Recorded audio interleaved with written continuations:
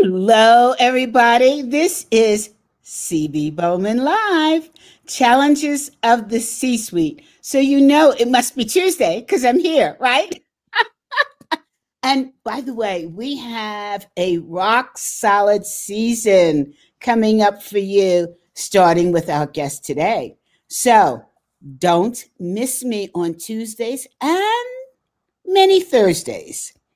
So, what are you guys up to? Hey, send me a note, right, in the chat because I don't hear from you enough and I want to hear from you because I miss you. You're my peeps, right? So, here's my secret today. I don't have a good secret for today. Let me just think about this. Other than I am talking my husband into getting his booster shot for COVID. And that's going to require some trickery. You women know what I'm talking about, right? Yeah. Mm-hmm. So, listen, we're going to have a fun show today. Sim is a riot. I don't know if he's going to let you see his funny side, but I love smart men who are also funny. Oh, I think I'm supposed to say smart men and women who are funny. So let me put in that correction right away.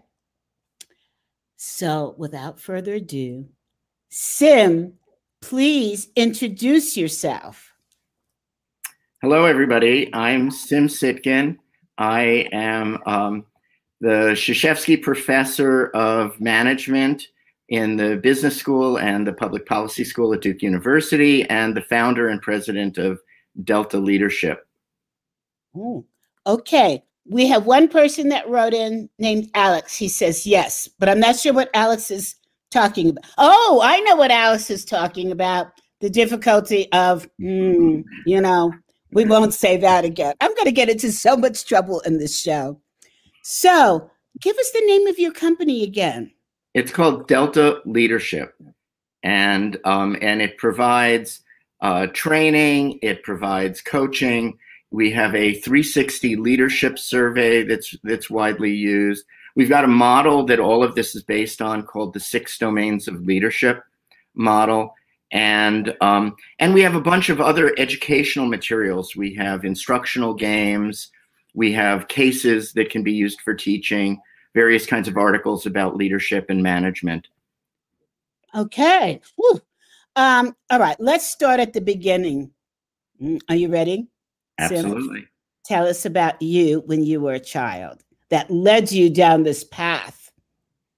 Well, let's see. When I was a child, I was very tall. I've only gotten shorter with age. I warned everybody. He is a riot. Happens to all of us. I think that when I was a child, I guess what I would say is I was always a little bit irreverent. I always wanted to really understand the rules and understand the norms so that I wouldn't inadvertently violate any of them. But when change was required, I actually knew what the system was that I was working with. And so even from a fairly young age, I viewed social events and our social system as a system. And that's why I ended up studying organizations. I started out in psychology and in education and educational change, and slowly shifted to social services and government more generally, and then to business. And but my interest was always in really understanding how organizations and the systems worked so that we could really improve them, not only in terms of the performance of the organization, but so they were really good places for people to work and for their clients as well. So, Sim, this sounds very professional. Did you ever get into trouble as a kid? Come on. Of course I did. Okay, let's talk. So as a I'll give you an example. See, our audience likes the dirt on our guests. Did the guests like the dirt? Oh, yeah, because you know what? It relieves them, allows them to get rid of it, spill it out, share it, and have fun with it. Yep. Well, actually, so I guess what I would say is I always really liked school, for example, but I was not always the best performer in school, because if I was really interested in something, I did really well in it. And if I thought it was kind of a waste of time, I did enough to get by, but I didn't do more. So I didn't have the best grades. I only got into one college out of all the ones I applied to, which people are surprised at because I've been very successful academically. Yeah, you're at Duke University. Talk about the top of the top. Well, so, I had a very good undergraduate education, but I only got into one school. I did a little better with the master's programs and doctoral programs. My master's was from Harvard, and my doctorate was from Stanford. So I had more options at that point. But I think the key was that I always looked for input and ideas, but I didn't feel that I had to follow them necessarily. I took them as input to then figure out what I thought. And that's been true in my work as a manager and executive, and then more recently, and I say recently, in the past, 30 years, in my work as an academic and consultant, that I'm always looking for what are the pieces that others may have missed that would really help. And when you coach somebody, the same thing is true. You're not helping them by just repeating back to them what they already know. What's helping them is if you can help them see pieces or patterns that they wouldn't have otherwise seen. And I did that even as a kid. I didn't know I was doing it when I was a kid. Now, when you say getting in trouble, for example, I grew up in the 60s. And so that was a time period where a lot of teenagers got themselves in all kinds of trouble. The one thing that I always think of in those days, so I know when executives come and speak in my class, and let's say we're having dinner the night before, the thing that it always surprises me, but the thing that most impresses them is when they found out I was at Woodstock. There are lots of people who claim they were at Woodstock. I was actually at Woodstock, and I woke up one morning to hear the famous Grace Slick saying, "Good morning, people." So that's an example of where, but you can get into what John Lewis called good trouble, not necessarily bad trouble. And I think the key is to know when and when not to sort of push boundaries. And as an example, so my friends and I went to Woodstock, but we weren't examples of people who were all covered in mud, because we brought a tent with us that had a floor. Oh, so once we went into our tent, we were dry and comfortable. The good news was, your clothes when you were outside were wet and muddy, but it was a place where you could just take your clothes off before you went in the tent and nobody blinked an eye. So, clothes? Huh? Nobody took your clothes, huh?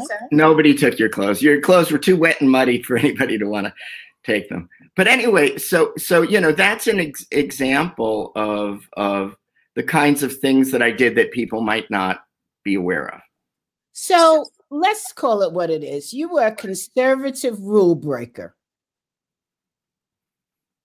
Not so conservative?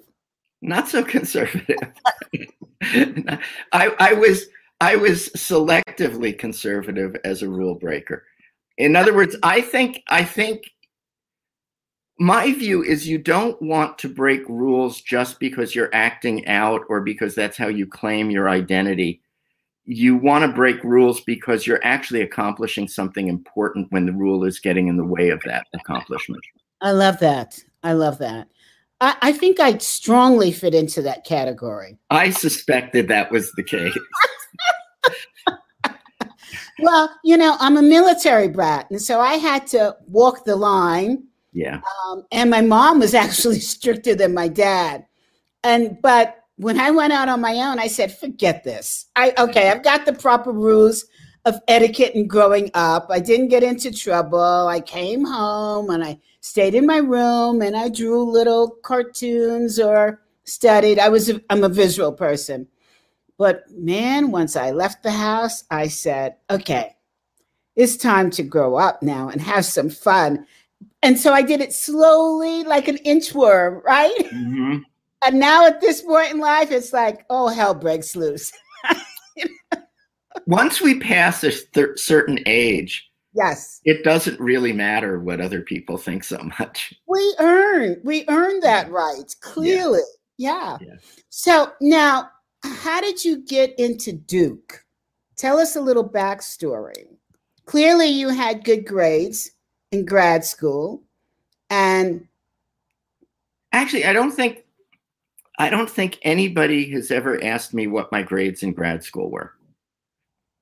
What they care about is, especially when you're coming out of a PhD, they don't care about your grades. They care about whether the research you've done adds up to something that might be important. Mm-hmm. They also care about, and this is where it helped me that I had a background in education, they care whether you can teach. So I had a background in social services and education before I started moving more into the business side of things. And so teaching was something I always loved doing from a very young age. I mean, I started teaching when I was a freshman in college even. So I started really early with that. And what were you teaching then? Well, this is an example of where I don't necessarily follow rules.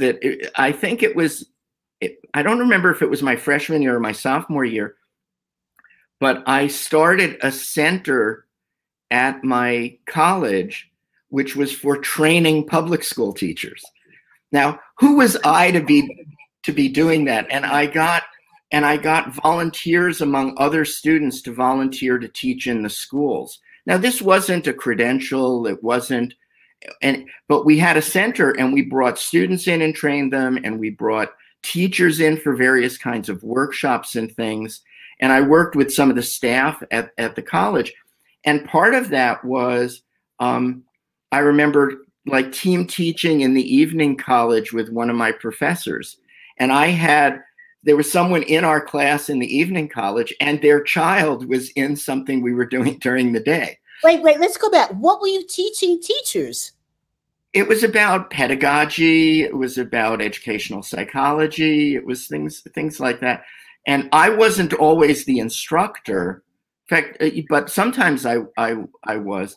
So, I continuously, and I don't remember if we've talked about this before, but I'm a big fan of what people later called failing forward, that you just keep trying things that are really beyond your reach, but you learn really fast from it. And you just have to have the confidence and the openness to try things and recognize that if it doesn't work the first time, as long as you're not hurting somebody by that, you can actually develop really innovative, interesting ideas because you're not already schooled in the old traditional way of doing things. So one of my areas of research now is on what we call stretch goals. And, oh my God. That term brings me way back from my days at General Foods. Right. And people today either hate stretch goals or love stretch goals, depending on what their experience in their organization has been. And most of the time it's really done badly. So most people hate it, but it wasn't really well understood. Well, let's explain to the audience. And the reason why that is that they, at least for people of color, they were used as punitive methods to lead you out of the organization. So the stretch goals were set so high and so set up to fail. Exactly. Right. And the other reason that it can be so badly used is that people forget that when you're pursuing a stretch goal, the odds of success are actually low. And so now you put your best people on a stretch goal, and it doesn't work out, and you say, see, they must not have been as good as I thought, as opposed to being realistic about what the risk is involved. So what we've been doing in our research— what was accomplished out of that risk?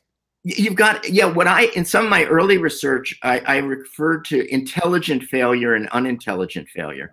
And intelligent failure was failure you could learn from. Unintelligent failure was either, why were you so stupid that you took this on to begin with? It was really not a good idea. Or it was something where you already knew the answer. You didn't have to do it to find out.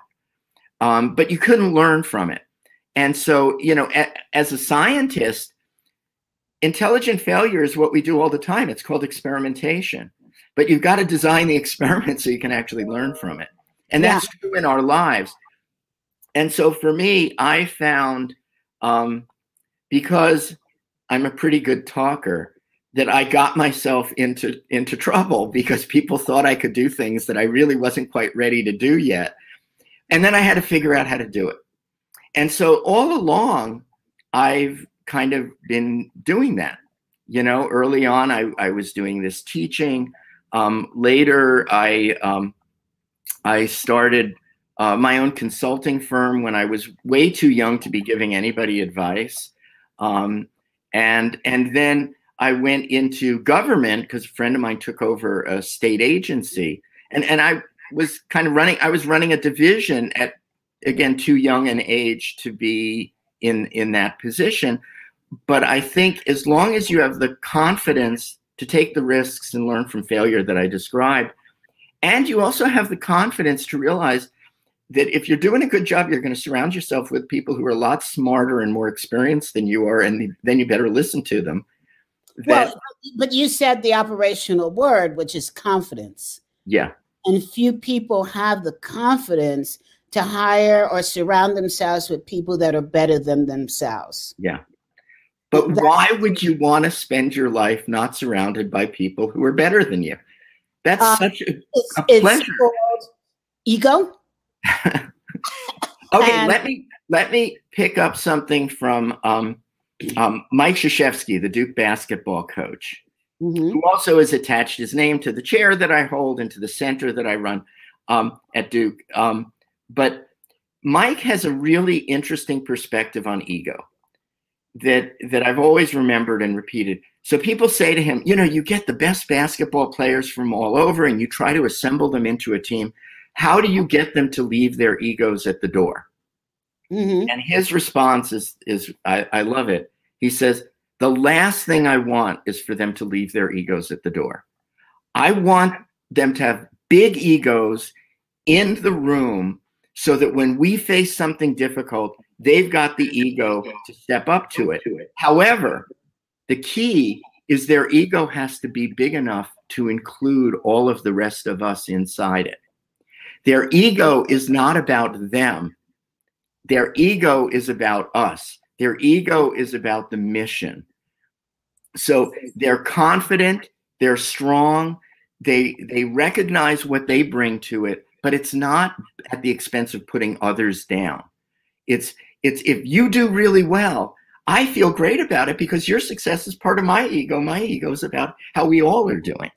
And so that's a different way of thinking about ego strength. It's very different, but I should say, and it actually helps me to understand the many comments that I hear. My husband is a jock, closet jock, whatever. And I really am not a fan of sports. But it's never too late to learn, by the way. Thank you, Sim. I won't tell your husband. It's all right. Oh, he knows. He keeps trying, right? Even buys me the T-shirts and the hoodies and everything. But one of the things I never could quite understand deeply is when they're interviewing a player and they're always talking about the team. And you know that these guys have big egos because you see the other sidelines that are in the papers, dated this many women, bought this many cars, has this many houses. And I'm like, it doesn't connect for me. And you just made it connect. It's exactly the same thing we were talking about before of wanting to hire and work for and be around people who are as good or better than you. Yes. Yeah. That you take pride in the group you're part of and that you're able to learn as much from them as you're able to share with them. Well, in sports, great teams are often not composed of the individual great players. Sometimes they are, but only when those players view the whole as really what it's all about. And they take pride in being part of something whole like that. So Sim, since this is Challenges of the C-Suite, let me just ask you, because this is a great question. Do you think that there is a lot of failure for leaders in the C-Suite because they don't understand this version of ego? Yes, I do. That I think that the more you rise in the organization, the more you should be in a position to not have to flex your muscles all the time. The more you are in a position where you have to be skeptical of being flattered all the time, the more you have to make it about others. Now, by the way, that doesn't mean you shouldn't be strategic. And sometimes it has to be about you. Sometimes you're the personification of the organization. Sometimes the organization has stumbled and you've taken the hit a couple of times for the team. You really need to not do that right now to build up your sort of capital. So how do you know when to and when not to? I wish there were a really simple equation. Life would be a lot easier if we had simple equations for complex things, and we do for some. I think with this, the general rule of thumb that I would use is, if you're so great, why can't you afford to give away credit? If you're so great, why can't you make it about them when it's good? If you're so great, why can't you take the hit when there's a problem? It's, that don't internalize the press, essentially, about you. Don't internalize the flatterers.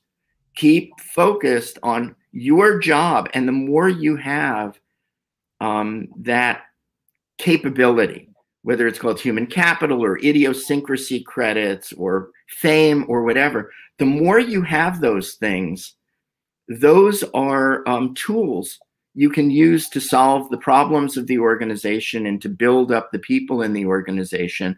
Why it's kind of like, if you've accumulated money, what's it for? You should be using it for positive accomplishments, not just to hoard it. And I think the same is true with power and fame. And I think a lot of times being in the C-suite goes to people's heads. And either they let that happen because they feel like they're faking it and they're afraid they're going to be discovered, or they feel that they really are better than everybody else. And that they have, and in my view is, if you're really better than everybody else, what do you have to go around flaunting it?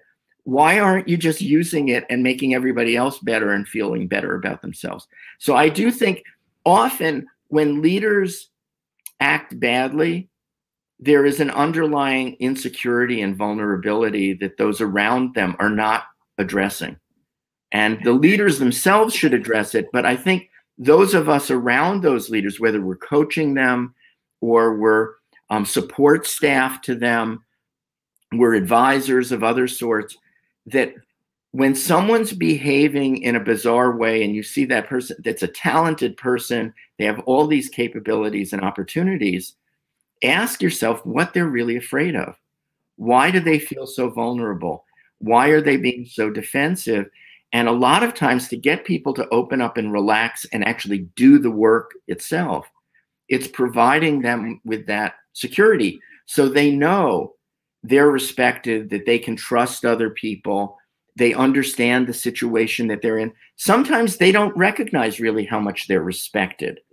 And so if they don't think they're respected and they don't think they're deserving, A lot of times they'll go for fear, or they'll go for the Hail Mary pass when they're not in the right position to do a Hail Mary. Is it okay to use a sports metaphor? Sorry, Absolutely. I didn't want to. Yeah. And that's part of our stretch research, by the way. And when we use it in various programs, the idea is to really understand, when should you go for a stretch goal and when shouldn't you? When should you go for incremental goals? When should you play it safe and go for steady, slow and steady? Because a lot of times people go for those stretch goals for the same reasons in the C-suite, that it's all about ego. It shouldn't be about ego in the negative sense. Yes. It's not about ego in the positive sense of, I'm confident, I'm strong, I'm capable enough. That's the ego. Now the question is, how do I use that to make the world a better place? Okay, so let's break this down a little bit more. We are now in a period of the Great Resignation.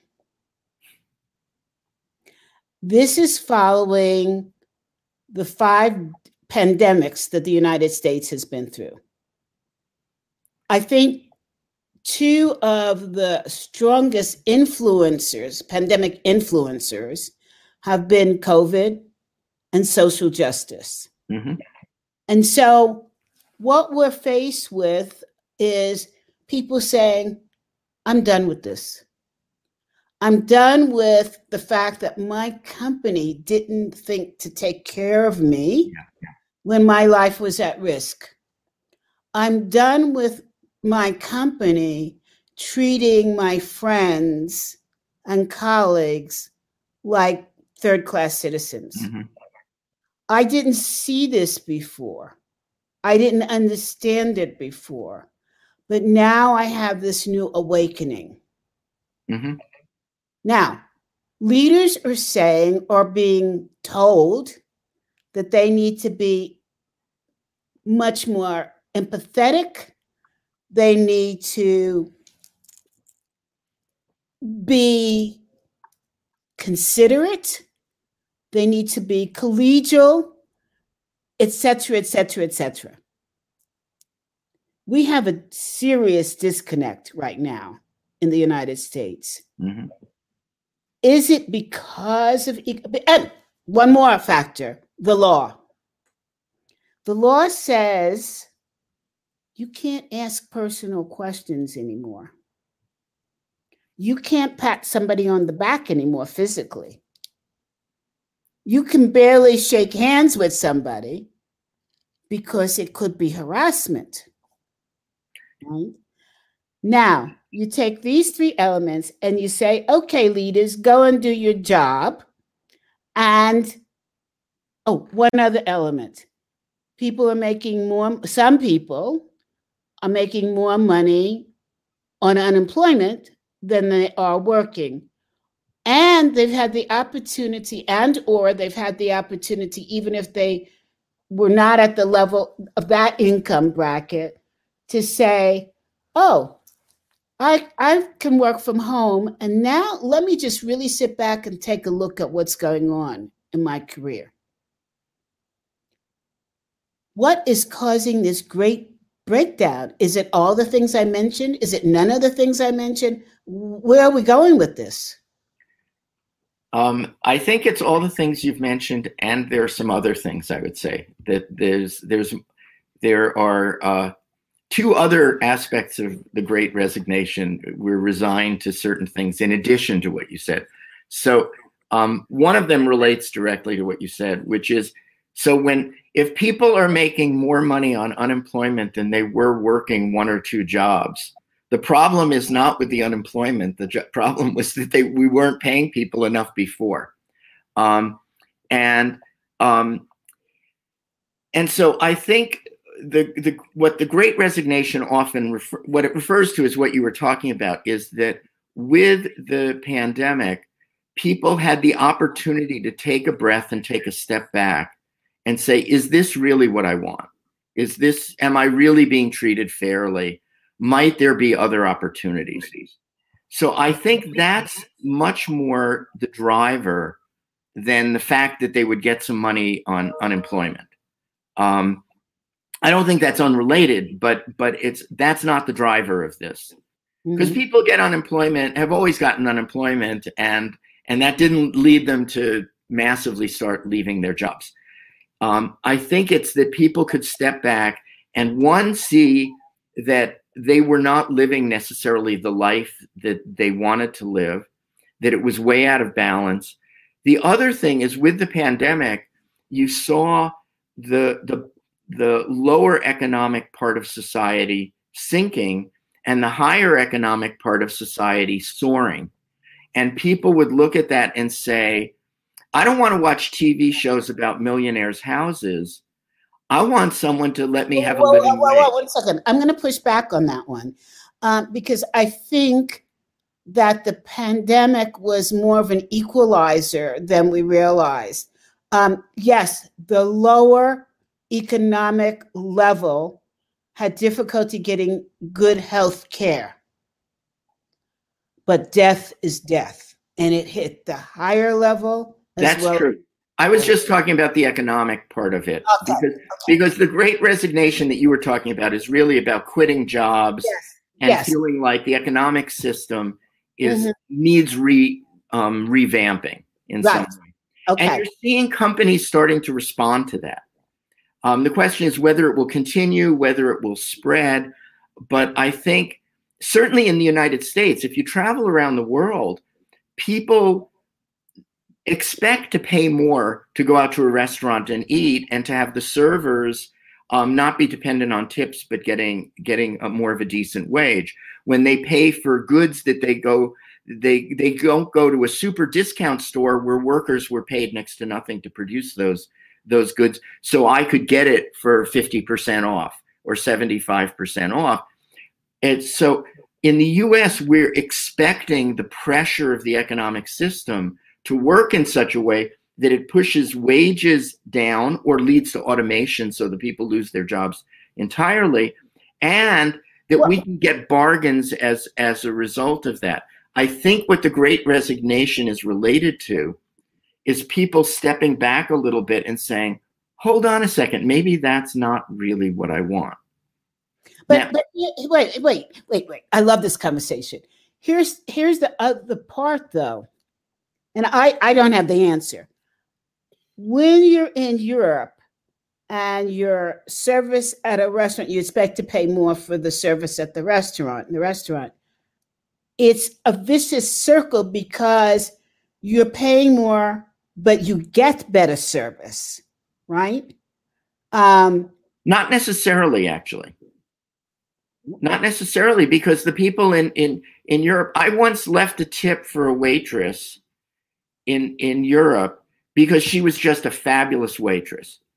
She literally came running out after me as I left the restaurant and gave me back my money and said, I make a good living. I'm not your servant. And I said, I'm shocked. I was just trying to say thank you because you were so wonderful. I didn't mean to insult you. It's a different way of thinking about it. Well, okay, when you put it that way, yes. And what I'm trying to get at is that, how can I word this? Is that because they're paid better, the service is better? But the service isn't necessarily better, because in many cases in the US, the service is as good or better because they have to be attentive to get that tip. In Europe, they don't have to be attentive to get that tip. Now, that doesn't mean the service is worse, but it doesn't necessarily mean it's better either. So I'd like to switch a little bit and talk about a different kind of Great Resignation, which is related to this, but it's a completely different angle, which is, and this brings us back to the C-suite, in that I think there's been a Great Resignation over a number of years among corporate leaders.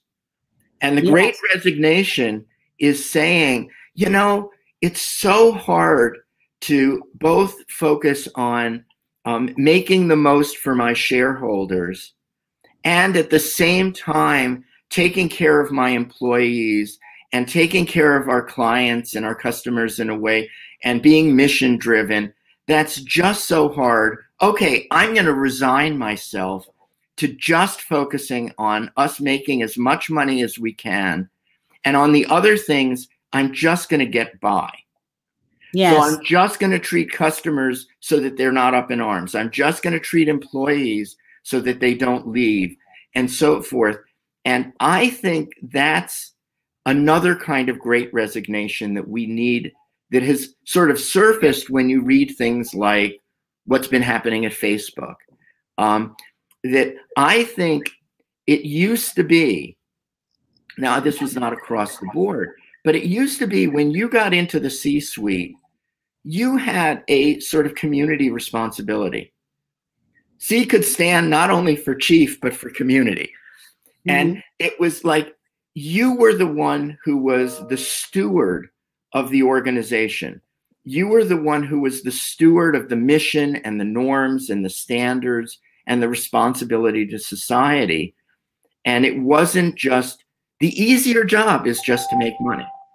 And so I think just as we want to bring people back to work by giving them more balance in what they need, I think we need to bring our C-suite executives back to the work that used to be part of that job, which is to say, yeah, it's really tough to juggle profits with employees, with customers, with societal mission. But the reason you're in the C-suite is because you're up to it to do the tough job. And don't resign yourself to doing it in an easier way. Take on the mantle of that tougher job. And by the way, this is part of what we teach in Delta Leadership and at Duke in terms of what does leadership really involve. It involves the notion of, if you're a leader, you don't have to be in the C-suite. Wherever you're leading, you have to ask yourself, am I balancing and taking seriously all of these various constituencies and responsibilities that I take? If I'm going to lead, that's part of what I'm taking on in saying that I'm a leader. And by the way, it's just as much of a resignation, because I also spent a number of years in social service and government sectors. If you're in those sectors and you say, we can't worry about whether this is an efficient way to operate and so forth, we're mission driven. You want to be sustainably mission driven. It means you've got to run an organization like it's as serious a business as a profit-making business. It's just the profits are going back into the service, but you still want to be sustainable. And I think whether it's you're just focusing on the profits or you're just focusing on the mission and you're saying, I can't deal with all of it, that's resigning yourself. So that's the great resignation. And I think we need to encourage our leaders to not resign themselves to that, but to recognize they're up to the task of doing more than that. You know, there are a lot of points that you said that I agree with and a lot that I don't. And it's not that I don't, it's that I could see a different perspective. And so, yes, there was a time where the C-suite meant something very different, much the same as the presidency of the United States. Yep. You know, I think of when Barack was Mr. Obama was president. I just did it myself. You would never call him the prez, right? Right. You would never openly trash our president. You may have a different political view, but not to the point of, you know. I actually don't think that's historically correct. Well, you're not agreeing with anything I'm saying. So let me finish. That's why I like you so much. We have fun disagreeing as well as agreeing. But I just think that generally speaking, there was more respect for the office of the president before. There was dirty laundry. There will always be dirty laundry in any aspect of politics or otherwise. I'm not naive to say that that's not the case, but I think that we didn't take it to the extreme that we're taking it to as we do now. Now, with corporate, we had some good leaders at the top, like we've had some amazing presidents. Yep. It doesn't matter what your political view is. America is a survival country. We will survive different viewpoints. But I ask myself, at what point did the breakdown of the corporate, the C-suite level start to demolish? Was it with Tyco and Enron? Was it greed? What was it that started the Great Resignation? Because it just didn't start with, okay, I have to report numbers to the board. Mm-hmm. I mean, that's why you're paid the big bucks, to make sure those numbers are there and correct. But something else happened along the way. And that's the part I think I'm disagreeing with you on, but I'm not sure. Right? I wouldn't disagree with what you just said, except that I think if you go back in history, the United States, all of the good things about the United States and all of the bad things about the United States, you can trace all the way back. Absolutely. And, it is not like during the Industrial Revolution, corporations didn't behave badly. Oh, they did. It is not as though, if you go back to the way, the origin of the terms yellow journalism and muckraking, you can go way back to the beginning of the country, and it is not as though politicians were treated with respect all the time. It is not as though business leaders always acted in the public interest. Mm-hmm.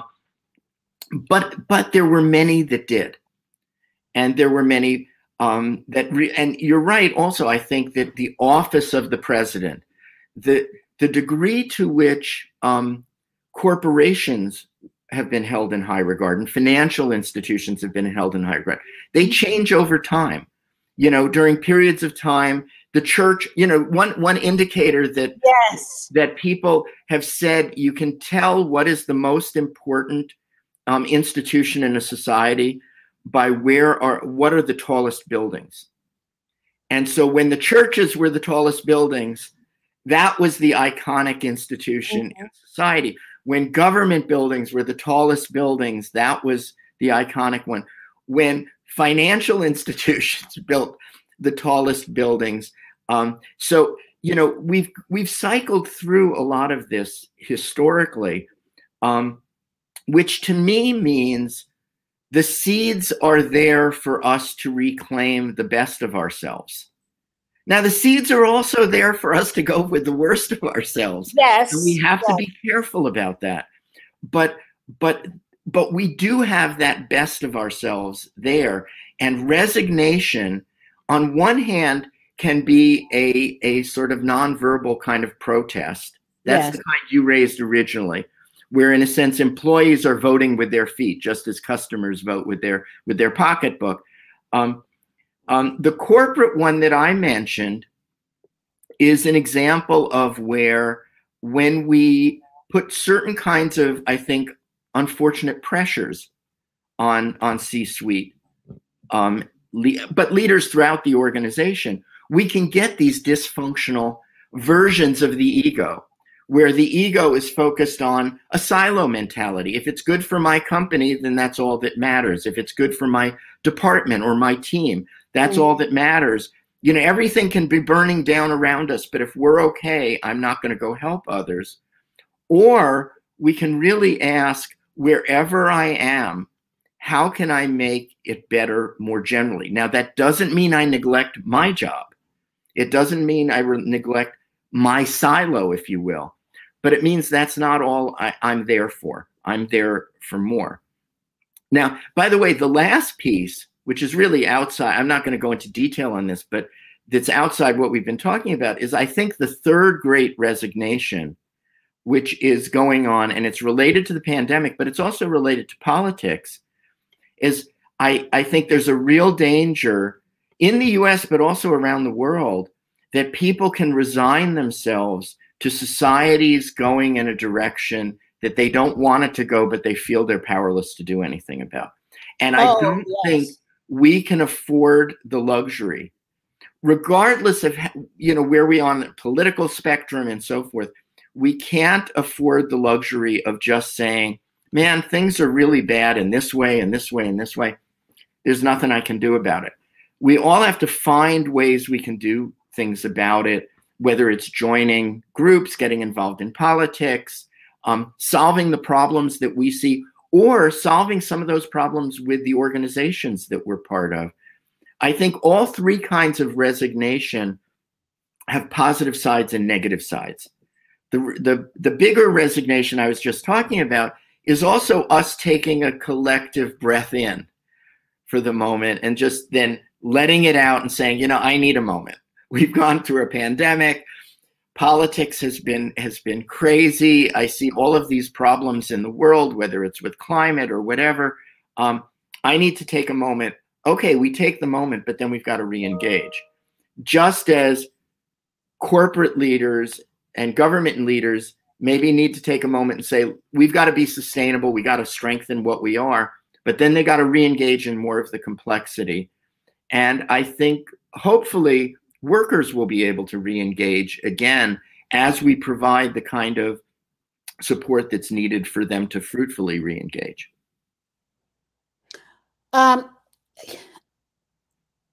Yes, and yes. And there's another part. The other part is a feeling of, there's nothing I can do about this. I'm not going to take time off to step off the world. And I don't mean that literally. Yeah. But I'm going to focus on my silo only, because that I can do something about. Mm-hmm. And I think that is perfectly legitimate. And sometimes that's all that one can cope with. Yes. Right? You've got to be realistic. But I think it's also a matter of asking ourselves, could I do just a little bit more? Or if I'm doing this, is that allowing someone else to do the other things? Or am I just either assuming if I do this and I'm happy with that, that other things will somehow magically be taken care of and they're not my problem? Yes. That's really what I'm saying. Yeah. And I don't think we have the luxury. Now, by the way, it's perfectly fine for people to say, I don't want to be a leader. I don't want to be responsible for influencing other people. I don't want to be responsible for solving big problems. Well, can we solve a smaller problem? Can there be a family in my community that's in need? And I can make sure that I help them be a little less in need. That's all I can handle. Okay, I'm making a difference. So deciding where you'd make a difference is, I think, am I looking, I walk into a meeting in the days when we walked into meetings in our offices, I walk into a meeting and I see there are certain people who are sort of being excluded from the in-group. Do I take the extra effort to go over and include them? And the higher my status, the more I should feel responsible for doing that, because I can actually make a difference. I like how you're putting this, because I love how you're putting this, because we often think of making a difference has to be grandiose. No. It could be a small thing. Yes. Small things add up. Just be observant. And then my advice is be observant and then select what you feel you want and can contribute to. Right. And you've got, just as you're trying to be, in a sense, kind to the world and to other people, you got to be kind to yourself. Oh, yes. And you can't, it doesn't help if you burn yourself out. It doesn't help if you're now taking your corporation and you're trying to be a do-gooder and all of that, and as a result, the whole corporation goes out of business. That's not helping, right? But it's a question of asking, do I have a little bit more bandwidth than I might think? Is there something I could stop doing and it wouldn't really matter? And it's not even something I enjoy that much. And do a little something else. And by the way, we get tremendous enjoyment out of helping other people. So why don't we take advantage of that and get a little more enjoyment? We do. Hey, I see that we've got a question that comes in from Beth. And how are we doing? We don't have much time. Oh my God. How did we use up this time so fast? Okay. Beth says, how do you coach people to be better stewards and leaders? So actually there are two things I would say. One is we have a very particular approach to leadership. And one part of it, which applies both to how you help others be leaders and how you help coaches coach leaders, is one of the biggest things I think is overlooked, and it applies to all the kinds of resignation we've been talking about, is do I really understand the people I'm trying to lead or the people I'm trying to coach in their terms? Do I respect them in their terms? And just because I do understand or respect them, it's not enough. Do they know that I do? How am I letting them know?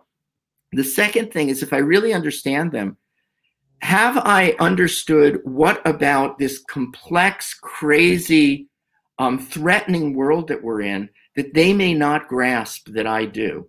There's something we call contextual leadership. And we have a responsibility in leading others. And by the way, coaches are leading those they're coaching to help them. I call this the sense-making function of leadership. It's interesting, as we've measured this around the world, societies all over the world, different kinds of organizations, different levels, every single group we've worked with, contextual leadership is the lowest performance rating that people get. So for our audience, define contextual leadership. Think of it as making sense of the world for those you're leading, helping them understand, why do we do things the way we do? Why are we structured? Why do we have the rules that we do? Where do they fit in and where does everybody else fit in? What's our strategy? How do we have a shared sense of identity when we have a diverse group of people? So helping people understand what we do, what their place is in what we do, and what others' place is in what we do. And so that is universally the lowest rated. It's rated highly in importance, but low in performance. And it's just people don't explain. And the more power you have, the less you explain, when you actually need to explain more. Now, the last thing I would say is we're about to launch a program at Delta Leadership based on our framework. And we have a 360 instrument that measures this framework. And we're developing a coach certification program for those who are interested in learning about the framework. There's a self-guided kind of approach. And then for those who are interested in becoming certified coaches in our 6 domains of leadership framework, there's the program that's going to be launching next month to help people get that. And so we've been working for 15 years on this framework, and it's really quite comprehensive. And it complements a lot of the other leadership frameworks that are out there. So this coaching certification could be a complement to others. But that's how we do it. We try to get people to focus on the things they typically overlook. Understanding is one of them. Understanding the situation as well as feeling understood. And I think in today's world where we're so highly polarized, having us lead across these polarized divides, the framework would be very helpful in some of these things. How do you build trust with those you disagree with? How do you come to some agreement and make sense of things in a way where we're not arguing about what the facts are, but we can actually grapple with what's real? I think we need stronger leadership, and a lot of people in leadership positions need more directed and engaging and applicable, practical coaching. They need a roadmap. They need a roadmap. Absolutely. So here's my putting you on the spot. Will you come and talk about your new program to the Association of Corporate Executive Coaches? Sure. I'd love to. Gee, I have a contact there. I have had some recent engagement with that group as well, as you know. So I would be happy to do that. I would love to have you come and talk about contextual leadership and what you're doing to identify it and how can we help? Because at ACEC, we support coaches in being enterprise-wide business partners. Yep. And to be able to help our clients understand the importance of this kind of communication, right? Because they're used to the sort of do what I say communication, and not out of meanness, but for the sake of time and making money. I don't have time to explain it. We need to make money. I know this will work. Do it. As you know, I've probably heard this many, many times, but let me just say, I think the key there is what you're describing is the appropriate exercise of authority and management roles. It's inappropriate for the leadership part of their role. And there are three different things that in the ideal world, they dovetail and they really reinforce each other. But it's not, do I give direction at the exclusion of inviting people in and influencing them, or do I influence them? And ideally these things will work together. But a lot of times it's an either or. And sometimes this gets back to our earlier conversation. If you're going to lead rather than direct, if I'm going to try to influence you, if I have the authority over you, do I have to beat you over the head? If I just clear my throat, you're going to listen to what I'm going to say. Why not leverage that as a tool to then be able to lead you rather than to boss you around? Because there's confusion in terms of what comes first, the chicken or the egg. And so as a result, I think leaders just pick a side and stay with it. And by the way, the chicken and egg metaphor is a great one because they both come first depending on where you're starting. You can start with leadership. You can start with authority. One either births the other or it doesn't. We're going to end the show in agreement. That's not going to be good. We won't be able to have part 2. There you go. And by the way, I did have to point out that one reason it worked so well is that your fingernails and my glasses match. And my other glasses. Your glasses match my other glasses. Yeah, there you go. There you go. I love that you were aware of that. That's fabulous. Well, we've run over. Actually, we're right on time. Yes. This has been such a great conversation. I want everybody to go and reach out to Cy and find out about his the 6 domains of leaders. 6 domains of leadership. If they look up Delta Leadership and go to the website, you can see there's a variety of things there, including a bunch of materials. And we have a book on the 6 domains of leadership and a bunch of educational and coaching support materials there. I know we're running late, but can you just tell us what the 6 domains are? Sure. The foundation of it, there are 3 foundational domains. We have it in the shape of a triangle or a pyramid. The 3 foundational elements are personal leadership, where you need to let people know who you are in order to have credibility in terms of your capabilities, your authentic style, your values, and so forth. The second is relational leadership. So do you convey to them that you understand them, respect them, that you care about their welfare, and that you'll treat them fairly? And the result of that is trust. The third is contextual leadership, where you're trying to convey to them a coherent picture of how things work, why our identities are shared, and out of that comes a shared sense of community.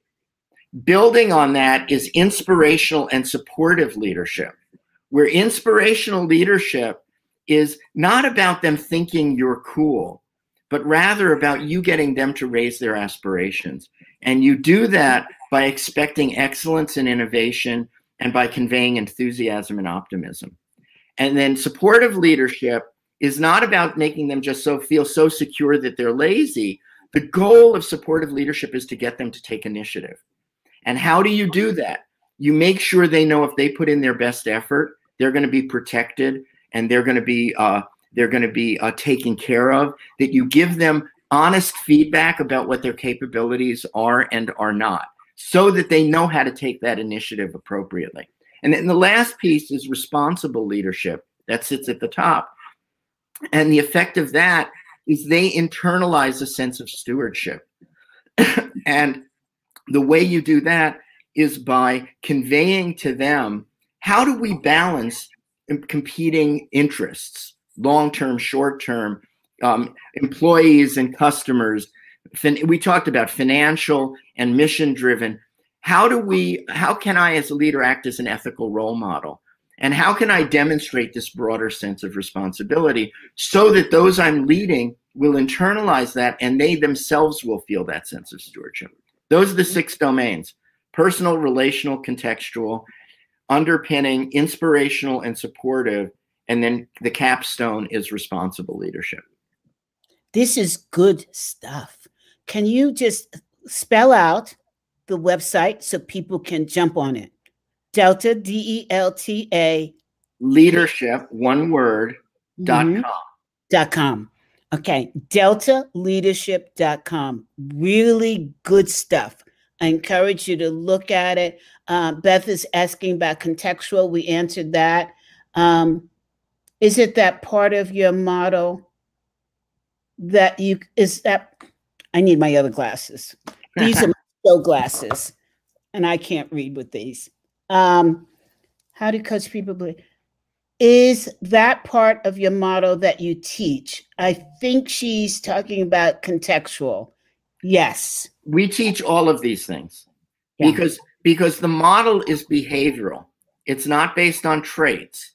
It's not based on position. It's behavioral. So if you have or do not have charisma, you can inspire if you know what behaviors to engage in. If you're a great orator or you're not, you can effectively be engaging contextual leadership if you know what you need to communicate to help make sense of things to people. All of these are behavioral and they can be learned and you can get better at them. And you can use it. It's very effective in coaching, in diagnosing why leaders hit bumps in the road, why they may even hit a wall, and where the breakthroughs can be. So we have a 360 instrument, and people find it really quite a revelation sometimes. And even if it's something they already knew, it helps them really pinpoint, because we have these 6 domains, and then within which each there are subdomains, which I just described very briefly. Within those subdomains, there are very specific behaviors.